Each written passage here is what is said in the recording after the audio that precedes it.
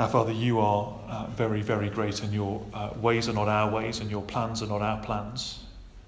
And we here below are so distracted and obsessed with things that are, in the grand scheme of things, of no moment at all. And you would lift our eyes, and I pray you would work amongst us powerfully this morning. Lift our eyes again to the grand scale of your purposes for us. I pray for those who perhaps don't know you yet this morning, that you would open their eyes to the beauty and majesty of your plans. And for those of us who know you, would we know you so much better this morning? Would we trust you more deeply, walk more nearly with you, that you might transform us to be just like your Son, the Lord Jesus. And we pray in his name. Amen. You'll find an outline of where we're going on the back of the notice sheet.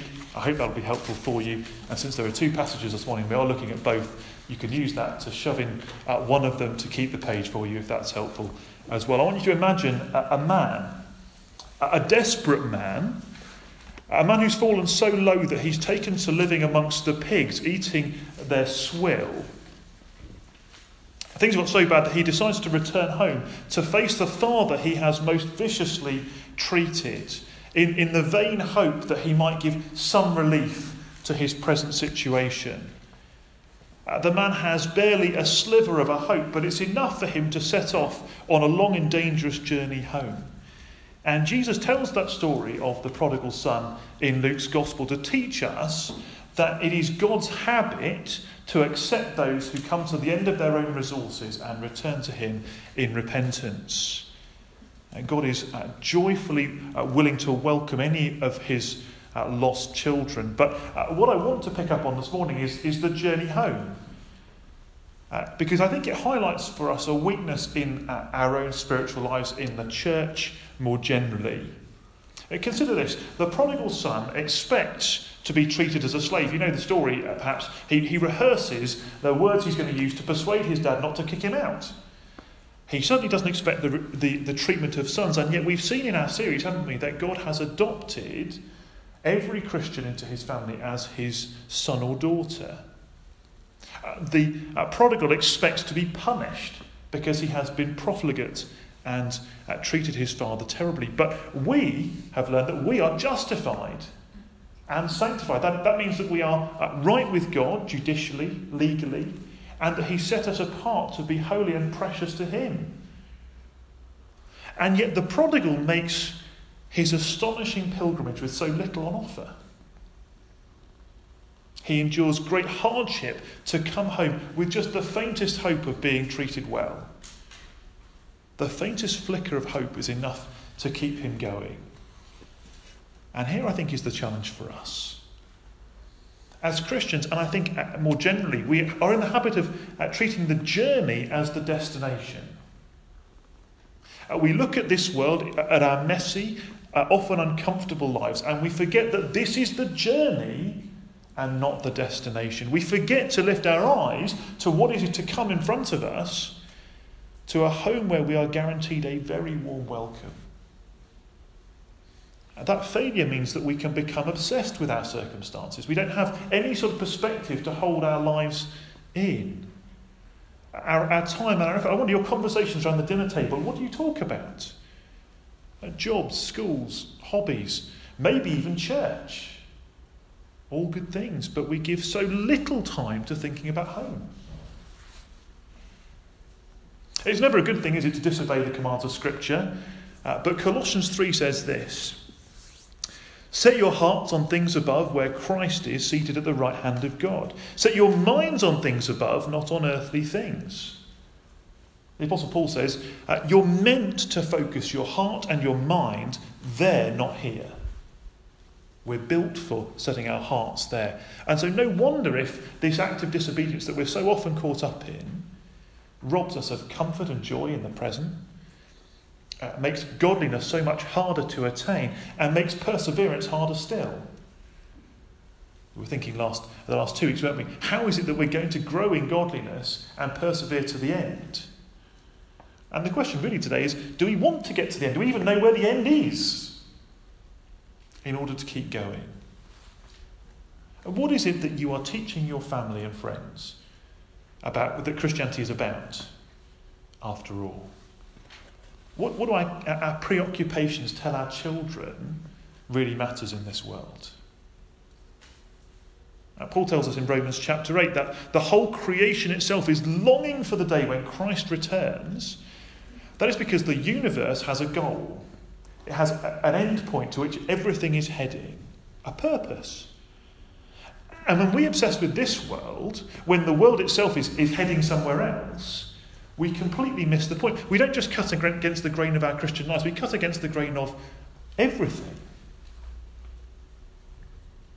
And here's the tragedy. Let me read to you some words from Romans chapter 8. I consider that the present sufferings, our present sufferings, are not worth comparing with the glory that is to be revealed in us. In his book, The Great Divorce, C.S. Lewis has this idea of the new creation as being a heavy place, a weighty place, more substantial than this life. And he's right, isn't he? This is the shadowlands. You know what a shadow is? It's a two-dimensional representation of the real thing. It's grey. It is ephemeral. It is barely even there. And that is what this world is like. But there is weighty glory to be revealed in us. It's not worth comparing, says Paul.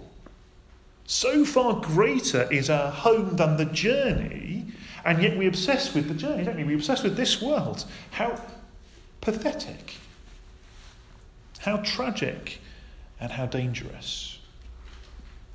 And this is the challenge of the New Testament's idea of the now and the not yet. We have some things, some privileges and joys of being a Christian, and there's a not yet. There's things still to come. We live now, but so much that is best about being a Christian is still to come in the future. And we need our spiritual eyes to be open so that we can see that and put this world in its proper perspective. If we expect the future to come now, if we expect all the privileges of the future to come now, then we will have no way of coping with suffering when it comes, and we'll give up. But equally, if we don't expect the future to come at all, then when suffering comes, we'll get tired and give up. We need to live in this age, recognising that there is a next to come that is much, much greater. Like Richard Baxter, we need to take regular walks in our minds in the new creation. Set our hearts above where Christ is.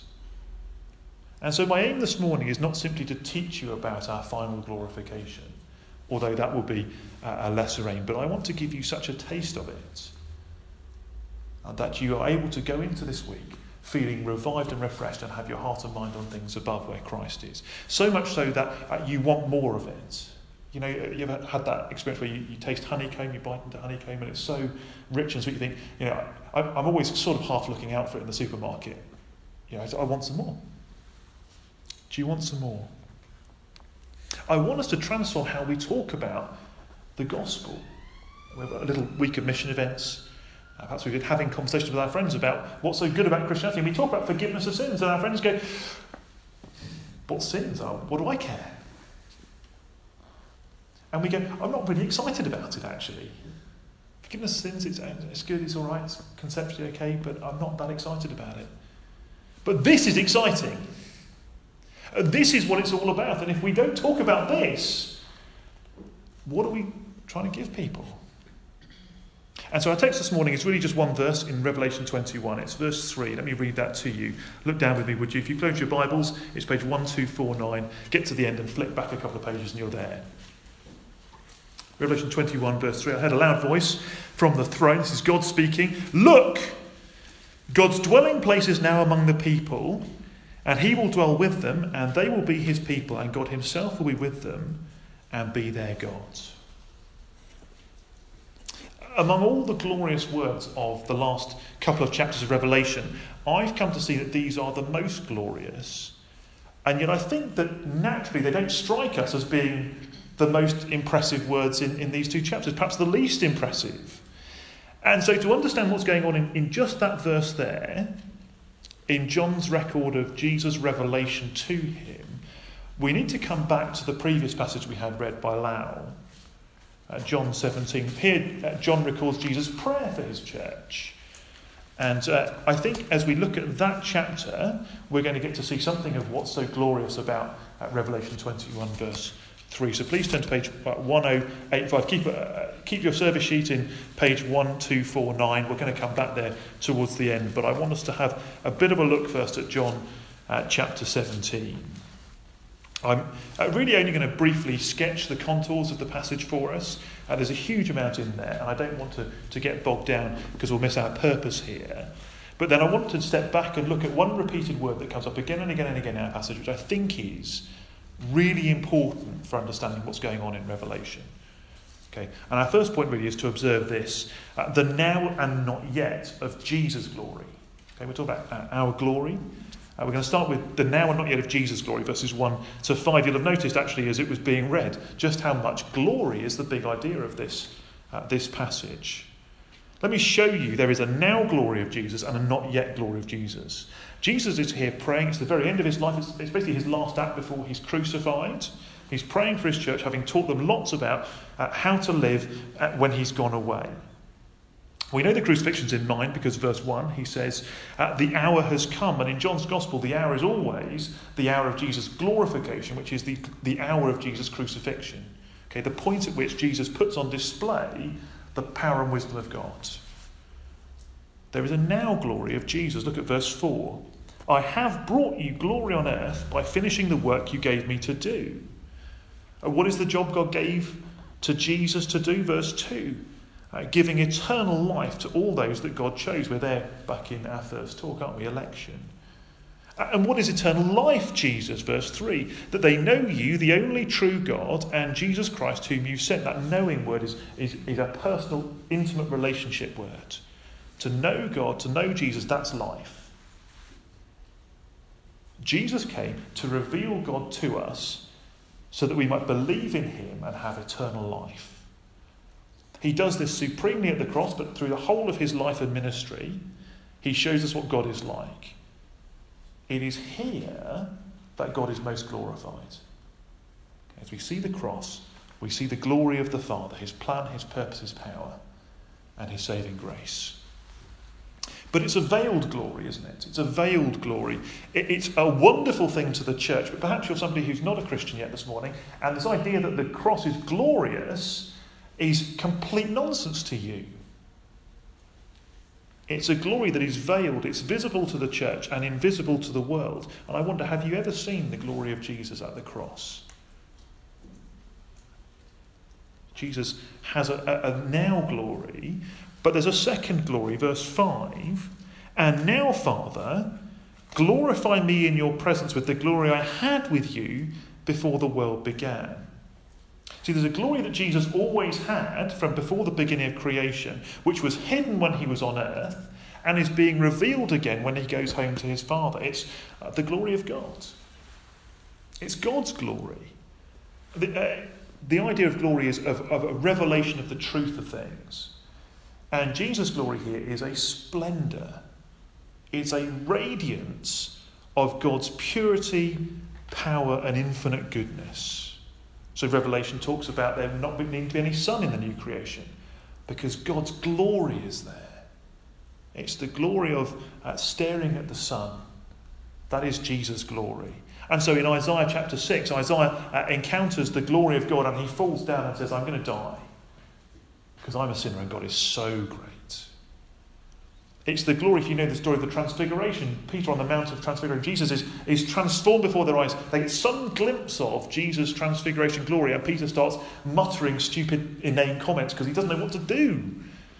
He's just dumbstruck. There was a brief earthly splendour, and there is an eternal, indestructible, divine splendour, a now glory and a not yet glory. Those things are important. And now just look at the end of our passage, verse 24. I want you to see where this passage ends. This is Jesus' prayer for after the work of the church is done. Father, I want those you have given me to be with me where I am and to see my glory, the glory you've given me, because you loved me before the creation of the world. Okay, two things Jesus prays for his church. Be with me, see my glory. Okay, that's Revelation 21, isn't it? Be with me, see my glory. There is a future day when we will see the glory of Jesus as he really is. We're not there yet. Now we see as through a glass darkly, but there's a day coming, and Jesus is praying for it. So there's a now and not yet glory of Jesus. Secondly, Jesus' now glory exists in the church, verses 16 to 23. Jesus revealed God's glory in the world through, verse 8, the words you gave me. He taught what God gave him to teach. God gives Jesus words, he gives them to the world, and his disciples have believed that you sent me. As they responded to the gospel. They believed the gospel. They got eternal life. That is to say, in the words of verse 6, they have obeyed your word. They've kept your word. They heard it and have lived in light of it. They trusted the gospel. And throughout this prayer, Jesus assumes the sovereign election of his people over and over again. So verse 9, as an example, I'm not praying for the world, but for those you have given me, for they are yours. So connecting the beginning and end of our series. God has chosen his people, and now he gives them as a gift to Jesus. And Jesus gives them the word, and they respond to the word, they become Christians. Okay? Basically, that's a summary of everything we've learned in the first 7 talks of this series. Okay? So if you missed them, you're up to date. It's good. Christians belong to God. They are a gift from God to the Son, and they are, verse 10, have a look, for his glory. Glory has come to me through them. There's a now glory of Jesus through the church. And that's important because verse 11, I will be in the world no longer, but they are still in the world. In other words, although Jesus has left the world, his glory continues to be in the world, revealed to the world through the church. That's what the church is for. And so, what is it that Jesus then prays for his church, that he's leaving behind to reveal his glory to the Father? What is it that Jesus prays for us? Jesus begins his prayer halfway through verse 11 with the words, protect them. Holy Father, protect them. It's a command, it's a request to God. And we see 3 parts of the prayer. And the first is this: Jesus' now glory is seen in unity under fire, verses 11 to 16. They're under fire just like Jesus. Verse 14, I've given them your word and the world has hated them. Just like Jesus. Verse 15, my prayer is not that you take them out of the world, but that you protect them from the evil one. God, protect them. They're under fire for believing in me. Protect them. Okay, we know that experience, and certainly Christians around the world for 20 centuries have understood that. How are we to be protected under fire? Take a look at verse 11. Protect them by the power of your name, the name you gave me, so they may be one as we are one. Father, keep them faithful to your name. Names in the Bible mean something more than we tend to throw them around. We have nicknames and all that kind of stuff. In the Bible, a name represents the whole person, the truth about a person. So Jesus is saying, keep them united around the truth of God revealed in Jesus. Okay, Jesus reveals God, goes back to heaven. We believe the truth about Jesus. We're Christians. And we are kept in the truth by God's faithfulness as we keep believing the words about Jesus. Jesus reveals God. We're given eternal life by knowing Jesus. We're kept safe by truth about Jesus and unity to one another. Those two things go together. The more we know the truth about Jesus, the more united we become to each other. Okay, that's protection for us. Jesus' now glory is seen in the unity of the church under fire, and it's seen in verses 17 to 19, godliness. The second position there is in the beginning of verse 17. Have a look. Sanctify them. So protect them, verse 11. Sanctify them, verse 17. We saw 2 weeks ago, didn't we, that this is a prayer for holiness. A sanctified word is the holy word. And so this prayer is directed, verse 11, to the Holy Father, the sanctified Father, the set apart from sin, perfectly godly Father. The sanctified one. Jesus himself sanctifies himself. Verse 19, for them I sanctify myself. I set myself apart from sin to be holy for their sake. Jesus prays for us to be sanctified as he is sanctified, set apart for God, as he is set apart for God, for the sake of the world. How? How are we to be sanctified? Verse 17, sanctify them by the truth. Your word is truth. Do you see, there's a bit of a theme running through here. Yeah? We're converted by the truth about Jesus that he reveals supremely at the cross. We're kept united and safe by the truth, and now we grow in holiness through the truth about Jesus. And as we look like Jesus in the world, sanctified, holy, united, so he is glorified. The church is the visible body of the invisible Jesus. Okay? What's left of Jesus in the world is the church. And so how glorious is the church? What a glory we have to share in now that we reflect God to the world.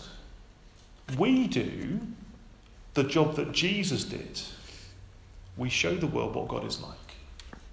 This is a remarkable thing to say. But there's more to the now glory of Jesus because it's seen, thirdly, in the growth of the church, verses 20 to 23. Verse 20, I pray also for those who will believe in me through their message. So Jesus assumes the growth of the church. And he prays for this growing church to be, verse 23, completely united. Why? Verse 23. So that it be brought to complete unity, then the world will know that you sent me. See how it works? As the more united we are, the more holy we are, the more the world will look on, see the glory of Jesus and be converted. People come to Christ, the church grows, we grow in unity, we grow in godliness, the world looks on, the world sees the gospel manifested in the life of the church, and so the church keeps growing, and it has done for 2 millennia.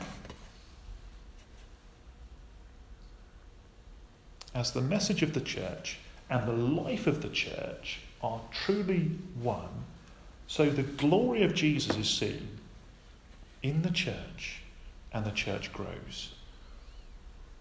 We have glory now as Christians. That through us, through our suffering as the world hates us, through our love and evangelism, Jesus gets glorified and the church grows. I wonder, perhaps you're here as a guest this morning and you've seen something just a bit different about your friends, about your Christian colleagues. And you're just curious, what makes them just that little bit different, self-sacrificial? I think this is why we are still journeying towards our home. It would be easy enough for God, wouldn't it, just to pluck every new convert out of the world and say, come home, straight away. And he does that from time to time. But God patiently allows Christians to exist in the world, to keep showing the glory of God so that other people might hear the gospel and believe and come home. The fact that you haven't been taken home, brothers and sisters, means that you have work to do.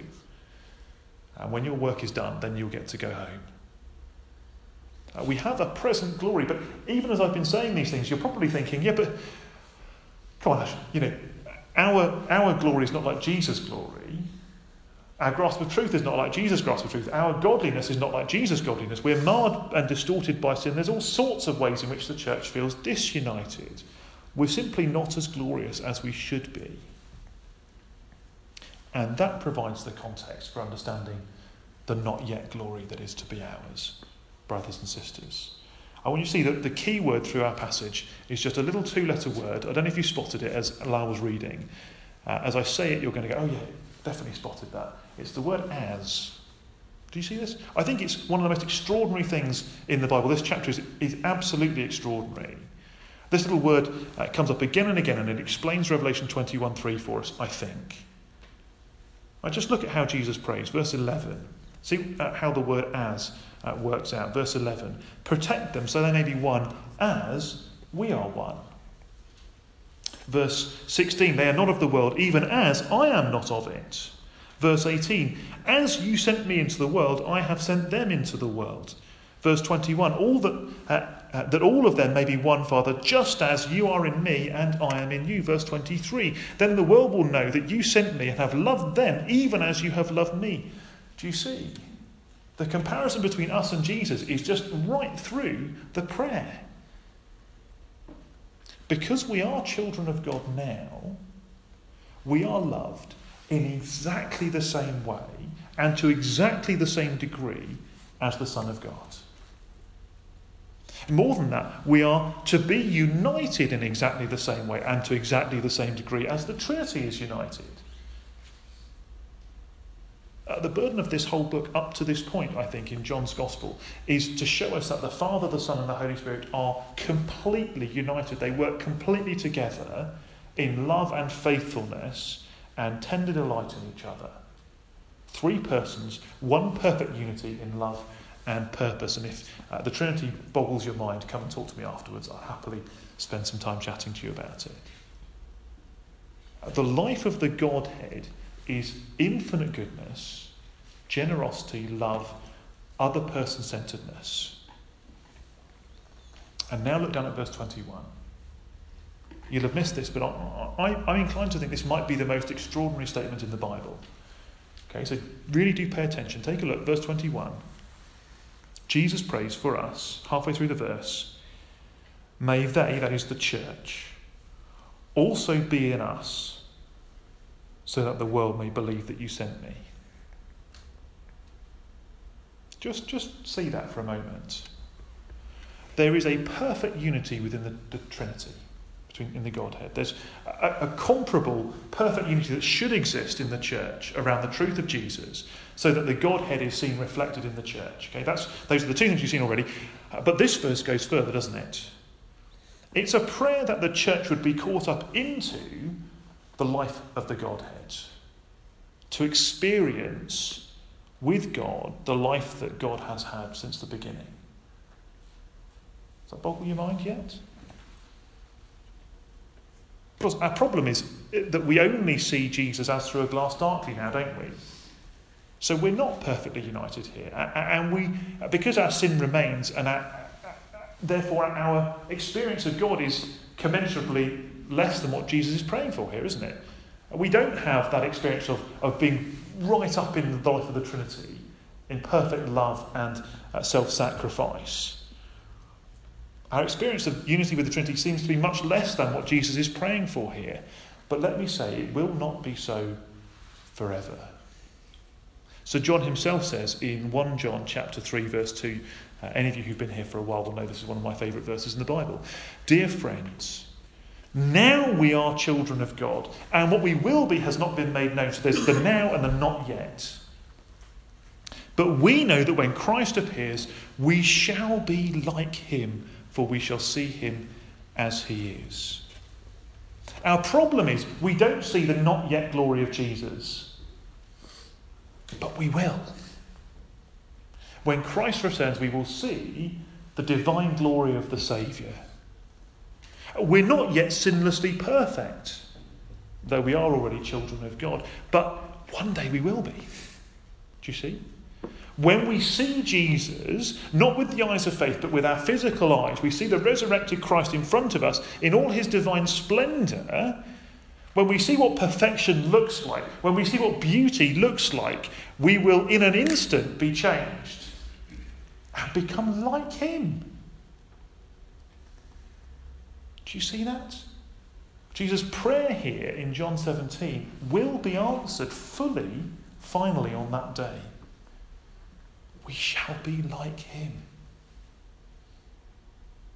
And we'll be with him. Verse 24, that they may be where I am and see my glory. We will see him and we will be with him. We will leave behind the pale shadow of our now glory, great though it is, and we will take on a glory that belongs to the children of God, as we are taken up into the perfect life of the Trinity, not as gods, but as those who have been made acceptable to God by the Saviour, Jesus Christ. And now I think maybe we're ready to come back to Revelation 21. Just turn back towards the end of the Bible with me. And I just want you to embrace the not yet glory of the church. Verse 5, he who was seated on the throne said, I am making everything new. The old created order, verse 1, and the things that cause this world to be less than perfect, pain and suffering and misery and death, are both said to have passed away. They're gone. The now is past. The veiled glory is past. The sinful experience of the world is past, and our imperfect experience of God is past. The last tear will dry, and there will be no more. Not only will all things that cause us pain be gone, whether it's the black dog of depression or other mental health issues or physical pain or the loss of loved ones or a harsh word that caused us great internal pain. All our partings, all our endings, all separations are gone forever. Not only so, but there is no prospect of them ever returning. The very best days here are always just tinged, aren't they? You think of your very best day that you've ever had, they're always tinged slightly with the knowledge that they're coming to an end. That tomorrow you'll wake up and it's raining. But that will no longer be the case. We will experience great days knowing that the next day will be better. But perhaps more remarkable still will be the fact that God will redeem our memories. How much of our pain is actually to do with loss and anguish about things that have happened in the past.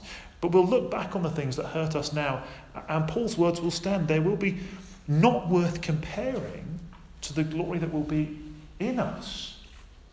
Indeed, I do believe, seen from the perspective of eternity, we will look back on everything that's happened in this world and we will say, I can see God's good hand in it. I can see how God was using that hurt, and it will become a cherished memory for us to the glory of God. There will be no pain of any kind. It's debated how much continuity there is between this world and the next. I don't propose to solve that right now. But can we see, at the very least, our experience of the world will be completely different. We will be changed and the world will be changed so that our experience will be completely renewed. The limited glory of our earthly existence will, like Jesus, be utterly transformed. We will be glorious in the same way as the divine Son of God. Beautiful in every conceivable way. And now we come to verse 3, which I think is maybe the most precious part of these two chapters at the end of the Bible. God's dwelling is with his people, and God himself will be with them and be their God. This is the longing of the whole Bible. Every promise, every prayer, every hope is fulfilled here. And what makes eternal life so glorious is not, I think, in the first place, that it is eternal, but that it is life. The perfect knowledge of God, the perfect experience of his love and grace, it flows out in his supply of protection, of food, of water, and every good thing. If you read on in these chapters, every good thing, every bountiful provision is really just an outflow of God's grace to his people. But it is, first of all about our union with God that I think is barely imaginable to us here. My friends, this world is not everything. It is barely anything. We are not home. We're on the journey with a task to finish, to glorify God here for the salvation of the multitudes who are lost on our doorstep, who are not going to this final destination, who will not enjoy God's glory forever. But if we are going to get there, if we're going to keep going and growing, we need to fill our hearts and minds with our future home because Christ commands it. Colossians 1. Because the truth brings unity and godliness so that we can better display God's glory. Because that enables us to hold out the light to the world and say, look, I know we're broken people, but it works. It's true. And we're going home. It will help us to face every trial that we face, knowing that it's not worth comparing to the glory to come.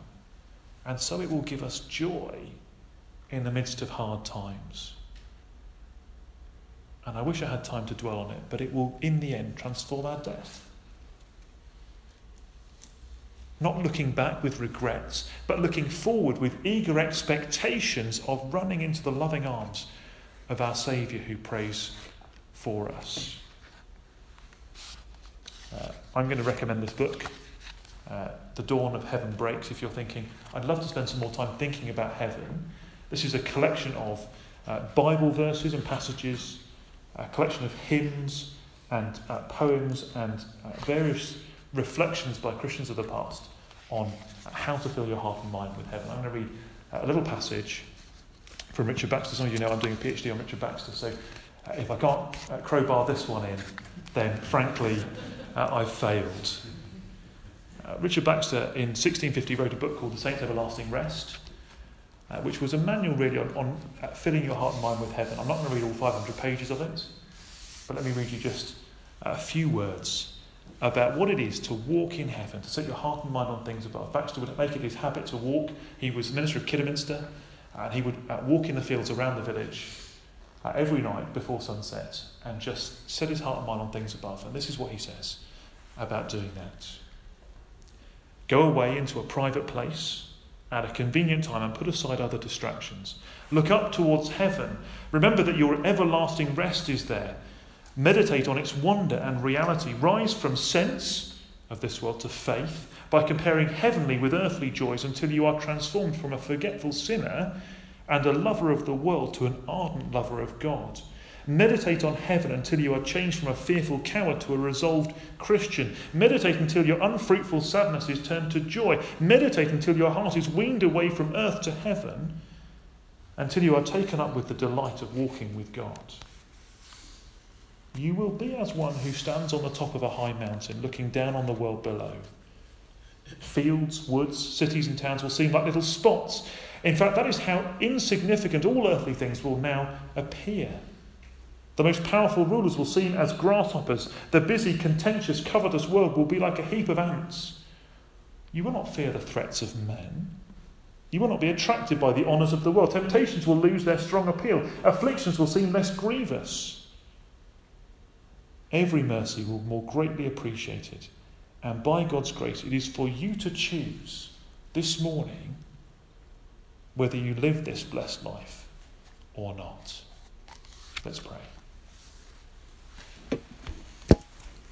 Our Father calls us to walk in these things, to grasp hold of them, to live the blessed life that Baxter calls us to see with the eyes of faith the day that is coming, and like the prodigal, to run home, to delight in it, to fill our hearts and minds with it, that we might consider the present sufferings not worth comparing to the glory that is to come. Our Father, do a wonderful work in us that we might be united and godly, and that you might display in us your glory, that many might come to know Christ. We pray it in his name. Amen.